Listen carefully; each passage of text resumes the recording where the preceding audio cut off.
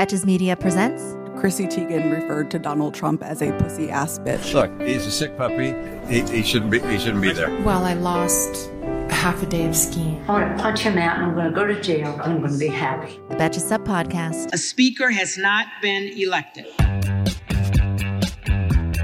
Hello, welcome to the Betches Up Podcast, where C-SPAN meets the group chat to help you process and laugh at the biggest topics in U.S. news and politics. I'm Amanda Duberman, the news director at Betches. I'm Elise Morales, a comedian and writer of the Betches Sup newsletter. And I'm Millie Tamaris, comedian and sub-video contributor. Before we start with our number, which is how I'm going to plan to open the show from now on, it's a nice pithy way. How are our weekends? Spring has finally descended upon us officially. Spring has sprung. It's very beautiful outside today. People are horny. It is, and my allergies are absolutely out of control. Solidarity. I took one of my ancient government-issued COVID tests this morning because I was just because I had felt so crappy yesterday, and I was like, I'm so sure that this is seasonal allergies, but also. You can't I be did sure. go to Millie's wonderful show this weekend. I was social, so I was like, maybe I should actually double check if I have COVID, but I don't. It's just pollen. It's tough for everybody. How was your weekend, Amanda? It was fine. I did a very long bike ride Yes, I saw you did the 5-borough bike tour. I did the 5-borough bike tour. I was a little misleading. I didn't finish the whole tour. I just finished what my goal was because I had talked to several people that were like, don't go all the way to Staten Island because you're stuck there. You have to take the ferry back. It's just that's not where I wanted to end up. So I did 4 boroughs and then I tried to dip out right before they get on the BQE. And then I kind of ruined my day because then I got so lost. I was so hot. I was so sunburned. Both my legs were cramping. I had no water. I just called Mike crying. And then my phone's like, you're going to die. And I was like, this is the end. This is the end for me. I made it home fine. My leg hurts a lot. That was definitely the closest brush with athleticism I'm ever going to have. However, that's pretty fucking athletic. Yeah. I was really proud of myself because I did ultimately, the whole thing is 40 miles and I definitely did do 40 miles with getting to the start line, getting home and getting very lost in between. But shout out to Hillary, a listener who was there. We were DMing about it and she did finish it, which is badass. Wow. Shout out to Hillary. Shout out to Amanda. 4 boroughs. Many people say New York only has 4 boroughs.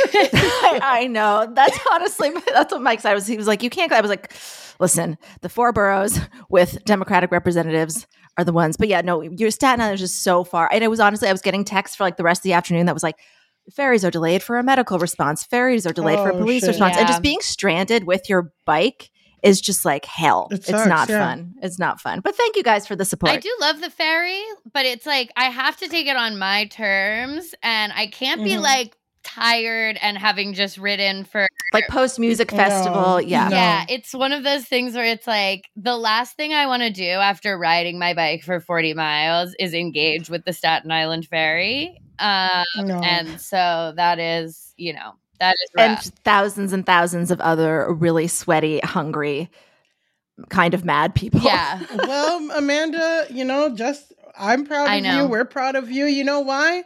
Because you can't spell support without wow. Amen. How sweet. You guys are my number one supporters.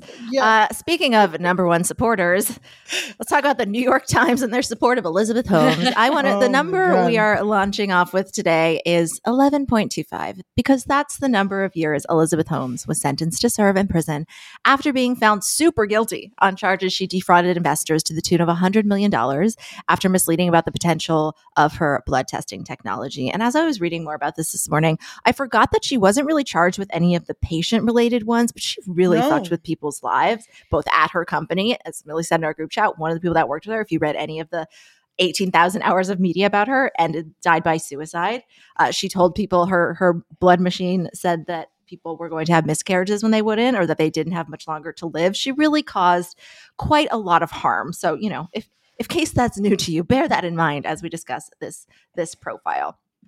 So Holmes is appealing her conviction and she's tried to delay her response. The company line from her lawyers is that she made mistakes, but mistakes are not crimes. And despite the objective cruelty, I know. Some mistakes actually are crimes, number one. Yeah. Like, that's false. Imagine Adolf Hitler. Mistakes, not crimes. Yeah, we don't even have to take it to the Hitler level. We could just fair. We could just it's only Monday. Like, people who have been at fault in car accidents and stuff would probably agree that mistakes, involuntary manslaughter, can be crimes. I don't know who these lawyers are that are costing her literally $30 million, but thank you for calling that out. That's not accurate. That's not an accurate statement. And so we've discussed all this. And despite the objective cruelty and criminality of her actions, the New York Times was more than happy to sign on to her image rehabilitation with a profile reintroducing the convicted felon as Liz Holmes with a softly lit photo shoot of a barefoot Holmes who the subheadline says has adopted a new persona, devoted mother. I can't with these pictures. I can't with the whole thing, but the pictures especially, like it's just, did you guys, Elise, you wrote a lot of details about the profile in the newsletter. It's just very rich in all of the worst ways. What stood out to you the most? Well, I mean, what stood out to me is like just the descriptors used for her, that she's like, she's charismatic, she's gentle, all of this stuff. And it's just like, yeah, she's a very skilled scammer. So she would be all of those things. I also thought it was very they talked about like, we went to the zoo, we went to the beach, all of this stuff that is like designed, to launder her image in this way where it's like, I don't know, where are the profiles of like the Black moms who went to jail because they signed their kid up for a different school district? Like, this woman actually did do harm. It's funny, again, she's not really going away for any of the harm she did to individual people. She's really going away because of like the harm she did to billionaires. She cost them some money. Exactly, which I'm like, I actually don't think that scamming Henry Kissinger should be a crime, but I do think that giving people fake blood... Mistakes, yes. That specific mistake, maybe not. Giving people fake blood tests is a really nefarious, terrible thing. And that's what puts her in a different league from other scammers, because it's not just that she came up with a fake company and told a bunch of people it was going to do well and it didn't, which is some shit that happens on Silicon Valley all the time. This was a medical company that she was pretending was viable and had real results when it wasn't. And she did that to serve her own ego, to serve her own obsession with becoming Steve Jobs or the next Silicon Valley person, and with no regard for other people's lives. She was extremely vicious towards any of her employees who tried to blow the whistle on all of that stuff. I mean, I watched The Dropout. I know that guy had his relationship with his grandpa ruined. Like, it's just real stuff, and the level, the degree to which they try to humanize her. Like, they're constantly mentioning that Holmes volunteers at a rape crisis center constantly now, which is, that's great that she does that. A lot of people who are convicted of crimes have to do some kind of public service afterwards as part of their sentence. I do also, part of me every time I read that couldn't help but think, like, imagine calling a rape crisis center in like your lowest moment, and the person who answers is Elizabeth Holmes, who has the craziest, most put on weird fake voice possible. Like, she's like, hello. And you're like, I'm sorry. That would not make me feel safe. She doesn't have that anymore, though. Well, yeah, she doesn't do the voice anymore. But it is just funny to me to think about someone truly in the lowest moment of their life having to be like, I'm sorry, is this Elizabeth Holmes? She's like, no, it's Liz. Again, just to piggyback off everything Elise is saying, it's just super disappointing that the New York Times, again, like, with all the power and all the resources as local journalism is dwindling, this is where they put their power and effort into highlighting the story of this woman who actually caused so much harm, this woman is running away from responsibility. She's not owning up to anything. She's literally changing her name. And the thing that really is the saddest part about it is that she literally had 2 kids. She had the pending case and got pregnant twice, knowing that she would have to serve some jail time in hopes to not serve jail time. And now these 2 kids are going to have a mother in jail, or like just putting their life, not in jeopardy, but like, fuck, your mom going to jail. That's like a traumatic thing. And like being born to this life, all as a card for her to shriek responsibility. She did try from this thing that she tried. And when that wasn't working, she somehow got the fucking New York Times to write this. So this is why it's disappointing. And my favorite part of the article was basically she was blaming her old lawyers for how it was handled and all the journalists and stuff. And my favorite one is the quote that was like, in response to Mrs. Holmes seemingly casting blame on her legal team, a spokeswoman for Mr. Bowes, which is their legal team, texted whatever. So even her own fucking legal team don't like her. Will throw anyone under the bus. It's just really disappointing to see. Like, goddamn. Yeah. I mean, throughout the piece, like you can see the reporter sort of check in with like whether she's being conned. And she's just sort of she's like, no, I buy it. I buy it. Mm-hmm. We know that this woman lies and that she's a scammer. And it's just very strange how unskeptical the reporter is throughout. Again, despite like checking in and her, like the reporter references her editor being like, it sounds like you're being conned, but it's like the New York Times has concluded that she is a well-meaning, charismatic person. Like it just goes so out of their way to humanize her. Like the reporter's like, we went to the zoo, all of these wholesome activities. She and her partner are slow dancing in the kitchen. She mentions, oh my God. She talks about how like she and her husband joke about the deep voice to try to kind of like make her seem like she's part of the joke.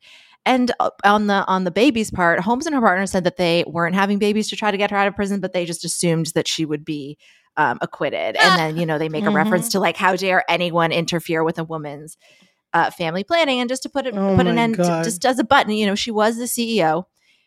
She had decision-making power in everything that happens. And as I was reading this, next we will talk about Jordan Neely.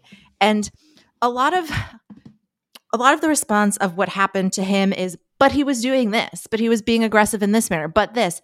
And then, but with Elizabeth Holmes, who was an actual criminal, it's like, but she's such a good mom, or but she just got swept away. And it's just kind of like sick how transparent it is. Obviously they're not two parallel things, but like you both said, like there's so many women, specifically women of color, in jail, in prison for things that also want to go on beach walks with their dogs, who also have 2 kids under 2, and they don't get this. Like, why does she get this? It's so gross. Yeah, and the thing is, like, those are a lot of women who, again, like, actually went to jail for mistakes. There are people in jail because they missed hearing or couldn't make it to a probation meeting or something, or got like mixed up a date. Like there are literally people in jail for mistakes, which again, there's just so much evidence that Elizabeth Holmes knowingly did every single thing that she did. It's why she was actually convicted of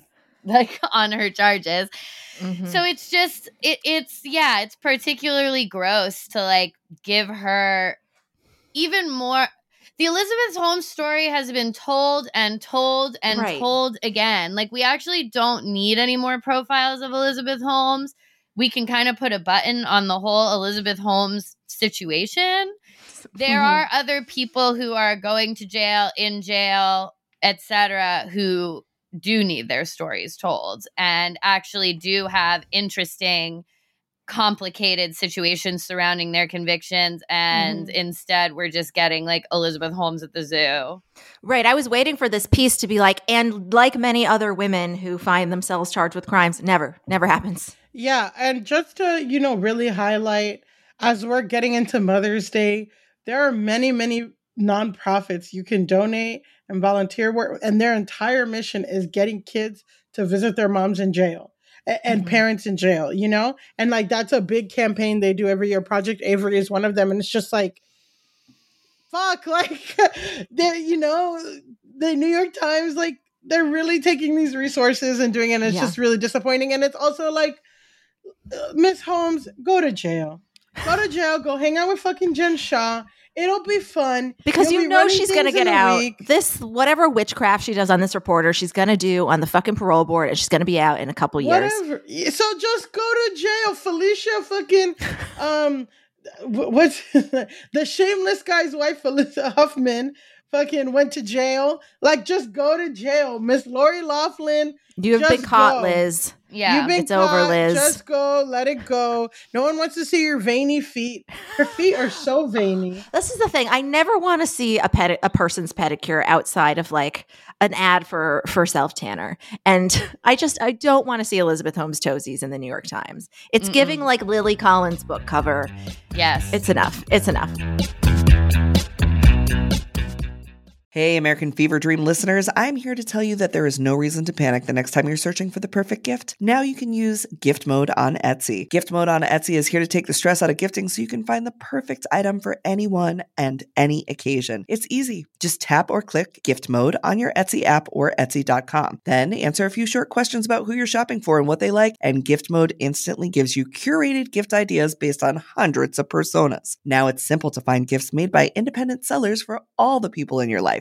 Whether you need a Mother's Day gift for the quilter or a birthday present for the vintage hunter, there is something for everyone on Etsy. Some of the things I like to buy on Etsy have little dachshunds on them or are for dachshunds. Dottie's got a whole litany of new sweaters and harnesses and all kinds of fun stuff that we get lots of compliments on when we're out on walks. A gifting moment is always just around the corner. Whether it's a birthday, an anniversary, a holiday, or even just a day to say thank you, Gift Mode on Etsy has you covered. Need to find the perfect gift? Don't panic. Try Gift Mode on Etsy now. We all know your hair and skin can sway your mood and impact your day in ways you can't underestimate. Sometimes what starts as a bad hair day quickly turns into a bad everything else day. I'd never found beauty products that really understood my needs, but ever since I switched to custom hair and skin routine with Prose, I've noticed so many benefits. Healthier hair and skin, yes, but beyond that too. Since I started using Prose, I've noticed consistently healthy hair. Even with all I put it through with the heat tools and the hairsprays to get this pompadour sky high, it smells great, it looks fancy on the shelf, and I like that it has my name right on it. This formula is made for V. Prose is made for people, not hair and skin types. Personalization is rooted in everything they do, from their in-depth consultation to their made-to-order model. From millions of possible formulas, only one is uniquely yours or mine.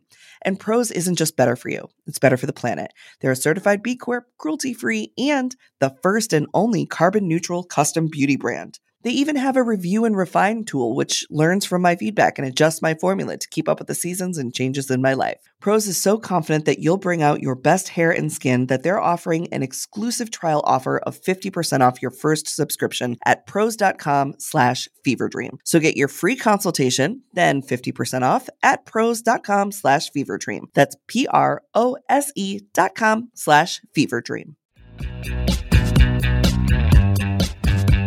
All right, before we move on, I want to tell you about a really exciting event in New York City coming up that you can also attend virtually. So a group called the Physicians for Reproductive Health will be holding a benefit this year to honor some of their doctors who have been just really on the front lines of providing care and protecting abortion access in this last year since Roe was overturned. We have seen so many articles and accounts from physicians and doctors about just how complicated it's become to provide this care. And this group knows more than anyone that providing this care can be heroic. Dr. Tiller, an abortion provider who was murdered a few decades ago, he was a member. And this year's benefit will signal that care is not a crime. It'll be hosted by John Oliver and emceed by Olivia Giuliano. We love her. So there's a range of ticket prices if you want to attend in person. I know some of our listeners, that might be in your budget if you want, a big night out in the town, but I'd also just strongly encourage you to check out the live stream. Whether you can check it out or not, on May 23rd, a $13 suggested donation will go towards supporting the group's efforts in helping those doctors continue to provide that care and advocate. So go to prh.org/courage for more information and pick up your ticket, make your donation now. It's really a small price to pay for what these doctors are doing is so necessary and amazing, and we're so excited to celebrate them. All right, on to main news. We have some heavier topics. Obviously, Jordan Neely was killed last week. We're going to discuss today. We have honestly not many updates. Things are sort of where they stood last week. The 30-year-old New Yorker was killed by 24-year-old Daniel Penny on the F train in New York last week. Witnesses say that Jordan was asking for food, and he was not doing well. If you live in New York or you live in a big city and you take public transportation, there's mental health crisis in many cities. You can sort of envision what was happening, but those same witnesses say he never moved to assault anyone. Like, there are various claims. He was yelling. He said he didn't care if he died. He was clearly a little bit aggravated. Somebody said he was tossing trash, but I want people to remember that none of those things are crimes, and there are no crimes in this country that are punished with vigilante execution. The perpetrator, who most outlets can't repeat enough, was a former Marine, held Neely in a chokehold for an egregiously long period, up to 15 minutes by some reports, which is hard to understand how that even happened, because I've never been on a train that was stopped for a full 15 minutes in case something was like really wrong. Like, was nobody in the car? Was nobody coming? I have a lot of questions. Other passengers helped hold Jordan's arm down. And there's just people standing around. And, obviously somebody filmed it. The medical examiner has ruled the death a homicide, but the perpetrator hasn't been detained or charged.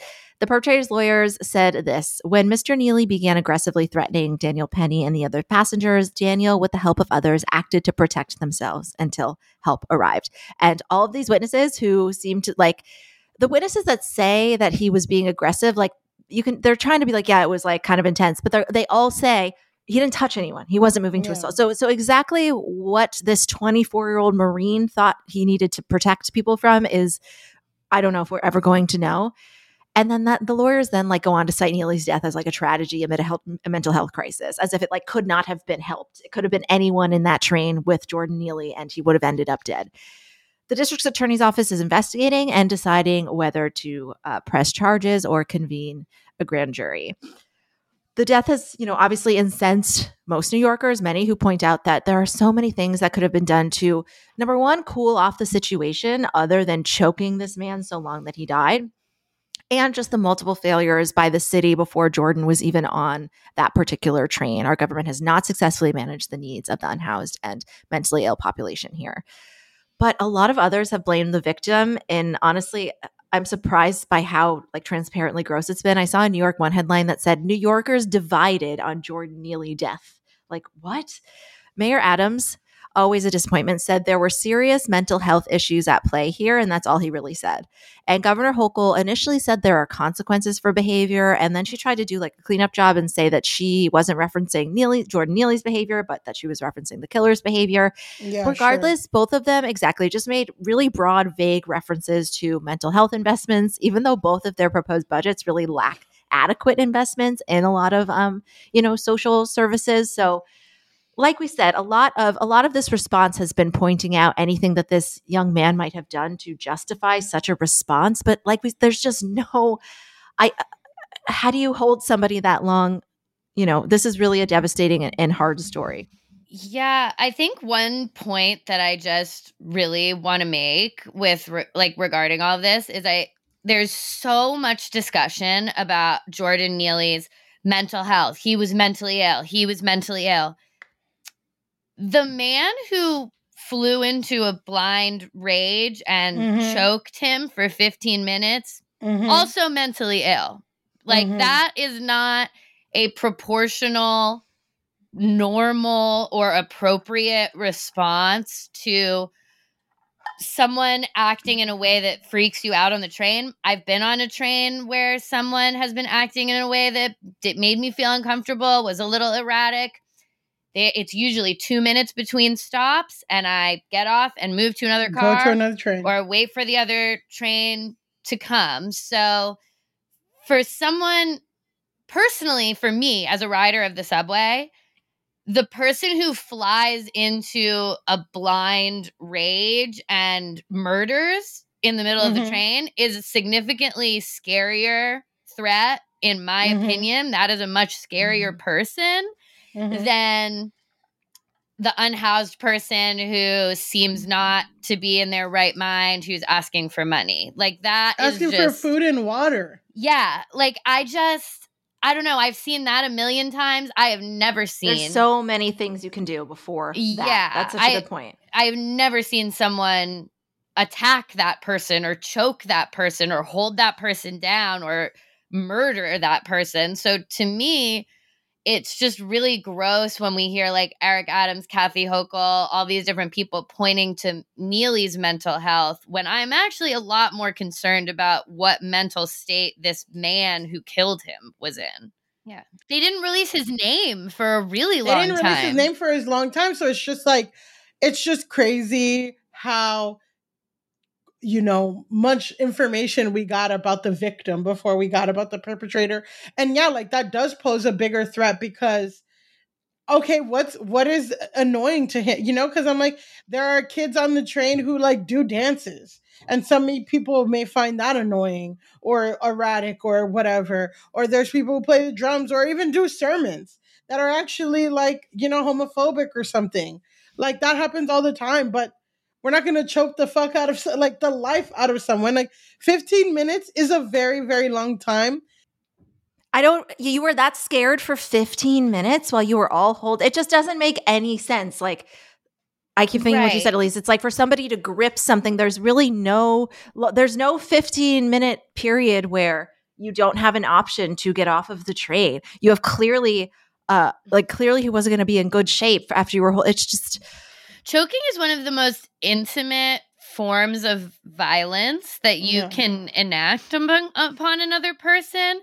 It's also something that just carries with it an enormous amount of intention and loss of control on behalf of the person who's doing the choking, because again, up to 15 minutes, that's an extremely long time. I mean, it harkens back to the George Floyd killing, which was 9 minutes. Like, also, oftentimes that person passes out and is immobile before they even die. So it's like, okay, even if a physical response was warranted, which I haven't seen anything that makes me even feel like he needed to be physically restrained in any type of way. But let's say that there was something that made a physical response warranted. Once he's passed out, that like to continue on to killing him is such an egregious violation, escalation. It's totally disproportional, inappropriate. It's just not. It's not self-defense. Like, no, it's not self-defense. If the person also like, this is a person who's like begging for food and stuff on the train, like he can't.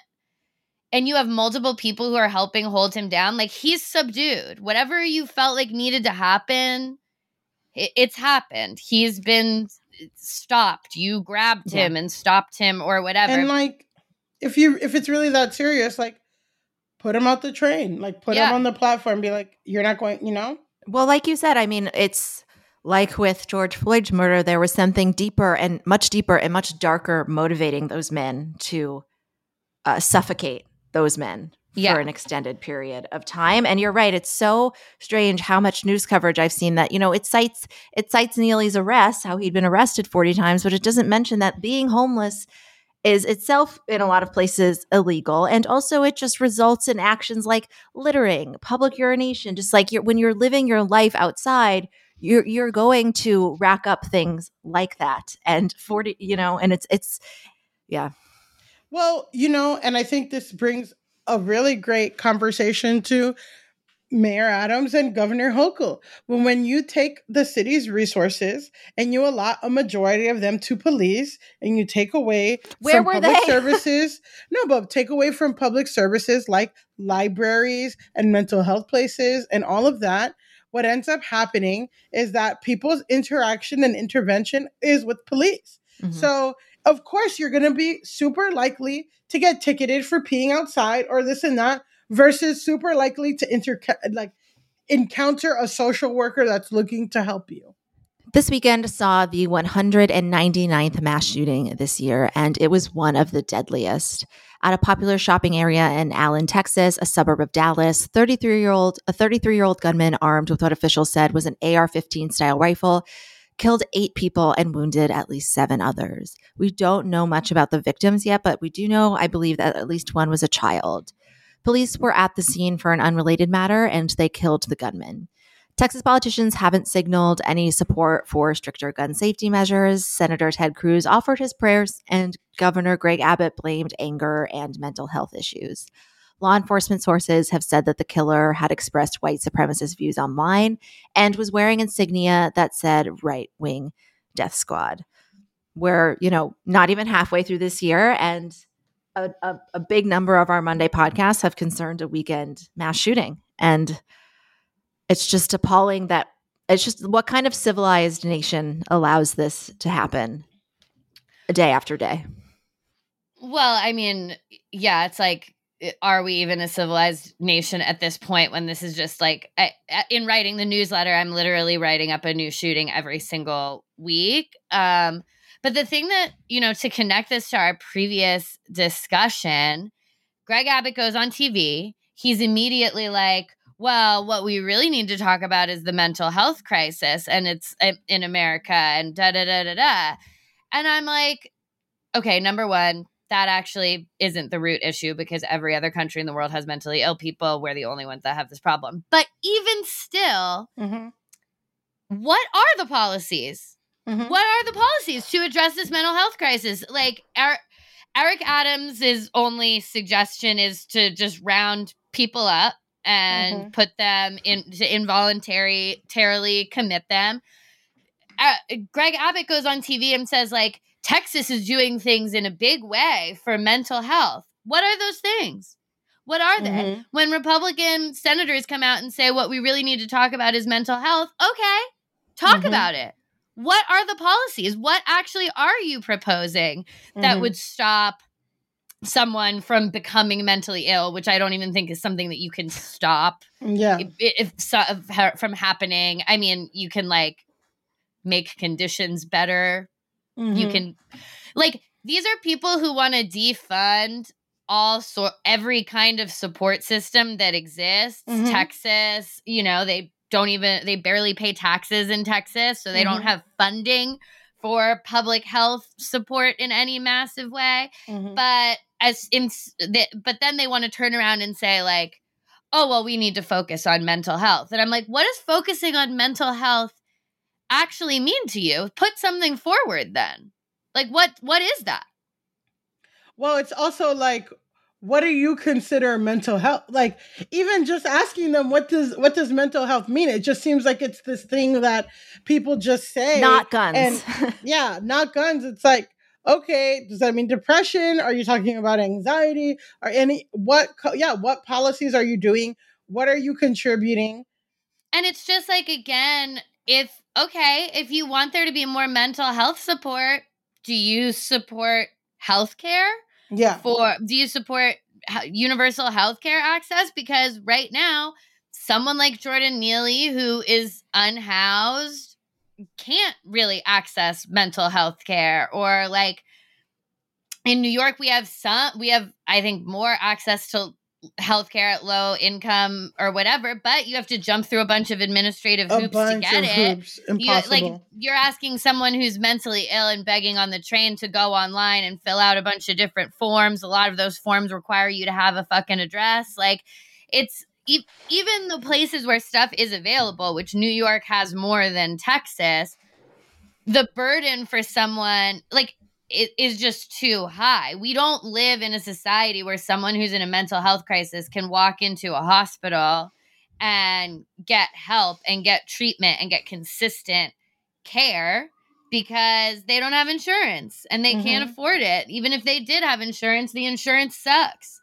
So it's like, where they have to navigate who's in their network, and no one is in their network because they have the low income insurance that nobody fucking takes. So it's just like, for these people to, like, bang the drum of mental health while not supporting literally any policies to get people into affordable housing, get people healthcare that is actually accessible to them. Like, it's just it's a joke, and it's that they just want to have something to say so that they don't have nothing to say when people ask why they're not doing anything about guns. Well, also, I mean, if we're talking about things to say and ways to prevent, let's talk about how anybody with any kind of Arab name is stopped in the fucking airport and is on a no-fly list or some crazy insane discrimination at TSA. But as time and time again, like, the leanings of mass shooters tend to be right wing, right supremacy, and there's no kind of monitoring or flagging. Many times people's parents or family report them to no avail. And that is something that we need to talk about too. More profiling is what we're saying. Not more profiling, but if you write, the government, like, I don't want to be like the government is watching you, but we see the repercussions of, like, or I guess people take terrorist threats and everything so seriously from marginalized people, from minorities, from this and that, and just completely blind eye to these harmful right wing. How can you wear a shirt that says right wing death squad going around and doing shit and no one's like fucking monitoring you or checking? I don't know. I mean, maybe I am for more profile. I don't know. And you know what? If people don't like the idea of that, then the other solution is to do anything to stop the mass proliferation of guns, because then maybe you don't have to see everything that guy's doing if he doesn't have access to an AR-15 style assault rifle. And the Uvalde parents are literally trying to get a bill, I think, just banning those for people 18 to 21 through the Texas legislature, and it's just hanging out. They're not going to do it. Before we move on from main news, another topic you're going to be hearing a lot about this week is the end of Title 42. This is going to have a huge impact on the number of people attempting to enter the United States, largely from the southern border. Title 42 has been in effect since the early days of the pandemic, and it's basically allowed the federal government, to immediately turn migrants away for public health reasons. But Biden intends to end the public health emergency this week, and that's when Title 42 will also end. So because people knew that they would immediately be sent back for entering, people have not migrated at as high of rates. They've definitely come at higher rates than they did under Trump, viewing the Biden administration as more welcoming. And the Biden administration hasn't imposed the really inhumane policies like family separation at this time. But knowing this timeline and knowing about Title 42, people are ready to come. They've been waiting in Mexican border cities. They've been notified that they might have a better chance. And the number of people coming in daily is expected to go from about 6,000 to 12,000. And, the immigration system is really kind of at capacity. You're going to be seeing a lot of upsetting images and a lot of politicking around this in the coming weeks. It's going to be, likely a humanitarian crisis, less importantly, a political crisis. It's just our immigration laws are very broken. I'm not an expert. I'm going to look to have somebody join us on Thursday to chat more about it, because it's just it feels like there's no solution. I definitely recognize that, like, we can't just have open borders and anyone is allowed in, but the way that we're handling it is not humane, and it's not sustainable, and it's not it doesn't work for the people trying to come here or the people that live in those cities and are helping them get where they need to go. But a lot of the politicking and talking points from the right are going to be pretty vicious and dehumanizing. It's going to be really interesting to see how, Democrats respond versus, the things that Republicans say. It's like, oh, they have open borders and all, like, everything that you recognize is like, it's just going to be a very interesting conversation, especially as elections and primaries and everything ramps up, because we haven't done adequate immigration policies or reforms. There are right now this weekend and this past week in Florida, Ron DeSantis passed a really strict thing that restricts undocumented people from working, and people are like fleeing Florida really suddenly. And it's just like an interesting time when we talk about undocumented people, immigration and all of that. And I think that is one of the, as we talk a lot about the Latino vote, that is something that personally I feel like a lot of Democrats miss the mark on making humane immigration policy. And also, it is very, very complicated.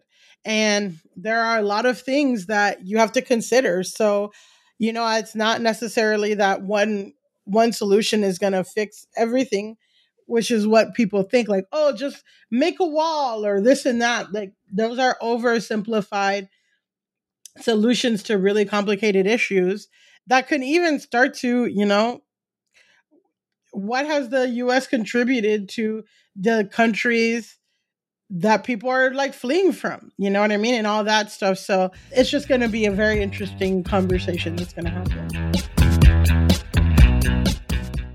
We all dread the what should we have for dinner question. I mean, I know I do. I love a home-cooked meal, but I don't always have the time, energy, or groceries to make it happen. Being able to feast on a delicious meal without the long prep and cook times is what drew me to Home Chef over the other guys.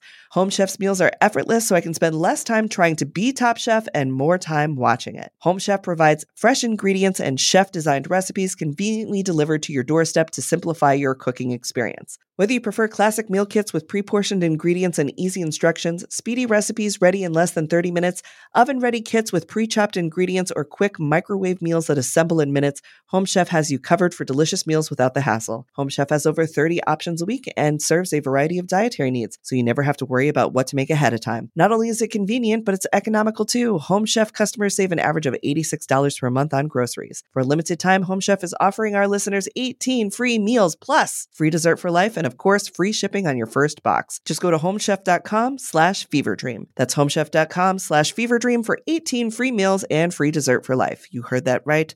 Homechef.com/feverdream. Must be an active subscriber to receive free dessert. Today's episode of American Fever Dream is brought to you by Nuuly. Have you ever felt that fast fashion ick, but can't always afford the super high-end stuff? I have a solution for you. It's Nuuly. Nuuly has everything you need to bring your closet up to speed for the season without breaking the bank. Free your closet of impulse purchases and skip the buyer's remorse by renting instead. Nuuly is a subscription rental service, and for just $98 a month, you get your choice of any 6 styles. They also have inclusive sizing, up to 5X, as well as petite and maternity. You get fast, free shipping and returns, and professional cleaning and Nuuly's state-of-the-art laundering facility. No laundry for you to worry about. This is the best. You just put it back in your box, send it out, and before you know it, you've got your next one. And you always have the option to buy what you love for sometimes up to 75% off. I bought the Rachel Antonoff pasta puffer from them. I was obsessed with it, like everybody who tries it is, and it was completely sold out everywhere else. So I felt like I really, really had an in there. So thank you, Nuuly. Nuuly is an amazing value at $98 a month for any 6 styles. And right now you can get $20 off your first month of Nuuly when you sign up with the code FEVERDREAM20. Just go to NUULY.com. That's Nuuly with 2 U's, and enter the code FEVERDREAM20 and sign up to get $20 off your first month. That's NUULY.com, Nuuly with 2 U's with code FEVERDREAM20. Nuuly subscription clothing rental. Change your clothes.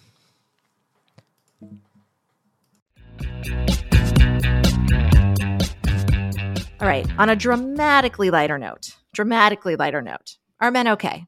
Not me. Goat's milk latte drinking. M&Ms will not be satisfied until every last cartoon character is unappealing. Avocado toast eating insiders elite. That does not lend credibility to your argument. It makes you look mean. So if you missed our last episode, make sure to check that out because it is the first time we've unanimously concluded that a man was okay. It's a good one. But today we'll assess some royalty.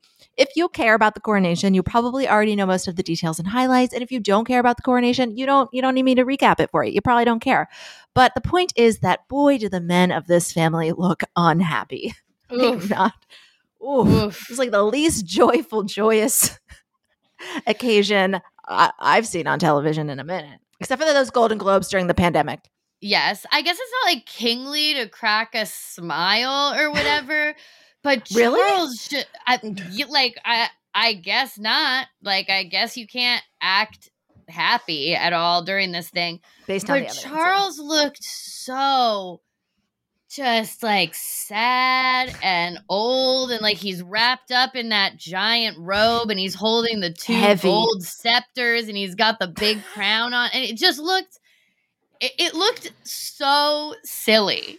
Mm-hmm. It did look so silly. Like, how do you people take yourself seriously? They're holding him a big golden orb. They're like, here's your orb. And he just sits there and he like looking, I don't know. I feel like there has to be a way to like comport yourself that's supposed to convey like strength of some kind. And he just looked truly like grandpa during Christmas who's like kind of waiting for the kids to stop yelling so that he can go back to his room. Like he does not want to be here.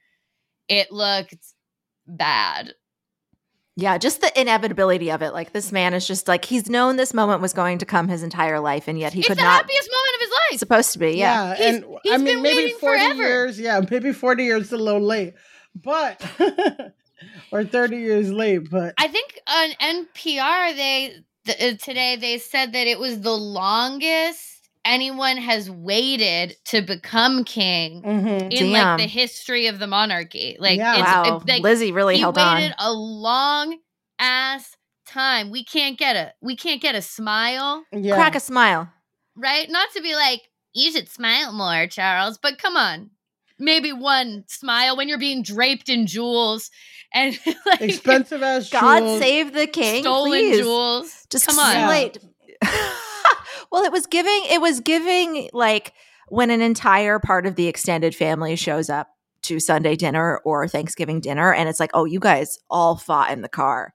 And it was bad. Like all of them. It touched all of them. I mean, they're just the videos I saw of Kate Middleton. And I really try not to project onto women generally. But the sadness in this woman's eyes, it just, I don't know. I feel for her. I mean, she made her choice, but. Yeah, she worked to get where she's at too. But they look miserable. The kids are cute. The kids were the stars. I mean, the kids were the only levity to the whole thing. Like, Charlotte seems like she's really loving life. Prince Louis, I really maybe he's very cheeky. He definitely feels like he has some intense parent-teacher conferences, like just going off. I did think it was funny that they sat Harry all the way in the back. They were like, bye, bitch. Like, and then he left like right away, right? Yeah, I think that he like wore his outfit to the airport. He was like, I'm fucking out of here. I am not here for any of this shit. But they had him in the cheap seats, way with like Andrew's kids. I was crazy. Well, he did write a scathing biography. Yeah, that Netflix. Yeah, Meghan looked like she was on a lovely hike. But did you guys see conspiracies that there's like a very bizarre looking person there that people were convinced was Meghan in a wig and like fake glasses? I think that Meghan has proven to us time and time again that she has better shit to do than watch these people do their weird fucking pageantry bullshit. Like, I'm sure she was more than happy not to go to that. She's in Montecito hanging out with those, walking that damn dog. I've never seen a dog got more walk than their motherfucking dog. Her and Liz Holmes' dog. Her and Liz Holmes, apparently they're walking on the beach with going on the most wholesome dog walks. Oh my God. It's also just funny to me that this was billed the entire time as like the scaled back ceremony that is set to reflect the economic crisis in the UK. And then you cut to Charles. He's in like literally a golden horse-drawn carriage. He's holding 2 scepters. Like, I'm just like, what are you fucking talking about? It used to be 4, but he's conscious, so it's They 2. switched out the diamond in Camilla's crown to a slightly less controversial giant diamond. I'm like, you guys are so fucking crazy. This family is so out of touch. They were like, there were no tiaras as a part of this scaled back ceremony, but Kate has on that like gold leaf, like yes, and Charlotte with a matching one. Yes, but at least they were supposed to be an homage to the environment, which King Charles apparently loves. Yeah, full of fucking mind jewels. Get out of here. Get out of here. I would love to see the carbon footprint on fucking one of those things. Come on. It was on. like somebody told him it was the rehearsal, and he's just like, okay. I don't want to spend too much energy. Camilla looked appropriately happy. She had a little smile on her face the Most whole famous time. Side bitch. She earned it. She earned that, and that's the the whole thing. world knows like, that she gets some weird sex or sex letters. I want to be your tampon. After enduring that, I'd be smiling, getting my prize too. Yeah, I mean, listen, she had to spend literally 40 years having people be like, "You're ugly, you look like shit." So whatever, she's smiled during the coronation, and I was like, see, somebody's at least acting like, well, it's my day. Yeah. Did you guys see the lip reader reading what Prince Louis was saying? No. Yeah. It was very funny because at one point he's sort of like fake shouting something out of the window, and he's shouting like at the people, "What are you screaming at?" Who are you even talking to? Oh gosh, he's thriving. Absolutely. Second son antics. Well, that is our show for today. Please remember to rate and review if you love the show. It helps us so much. It helps other people find it. For now, until the end of democracy, I'm Amanda Duberman. I'm Elise Morales. And I'm Lily Tamaris. And this is the Betches Sup Podcast. The Betches Sup Podcast is produced by Amanda Duberman, Sean Kilby, Jorge Morales-Pico, and Rebecca Sausmacat. Editing by Rebecca Sausmacat. Social media by Amanda Duberman and Bridget Swartz. Be sure to follow at Betches_Sup on Instagram, Twitter, and TikTok. And send us your emails at suppod@betches.com. Betches.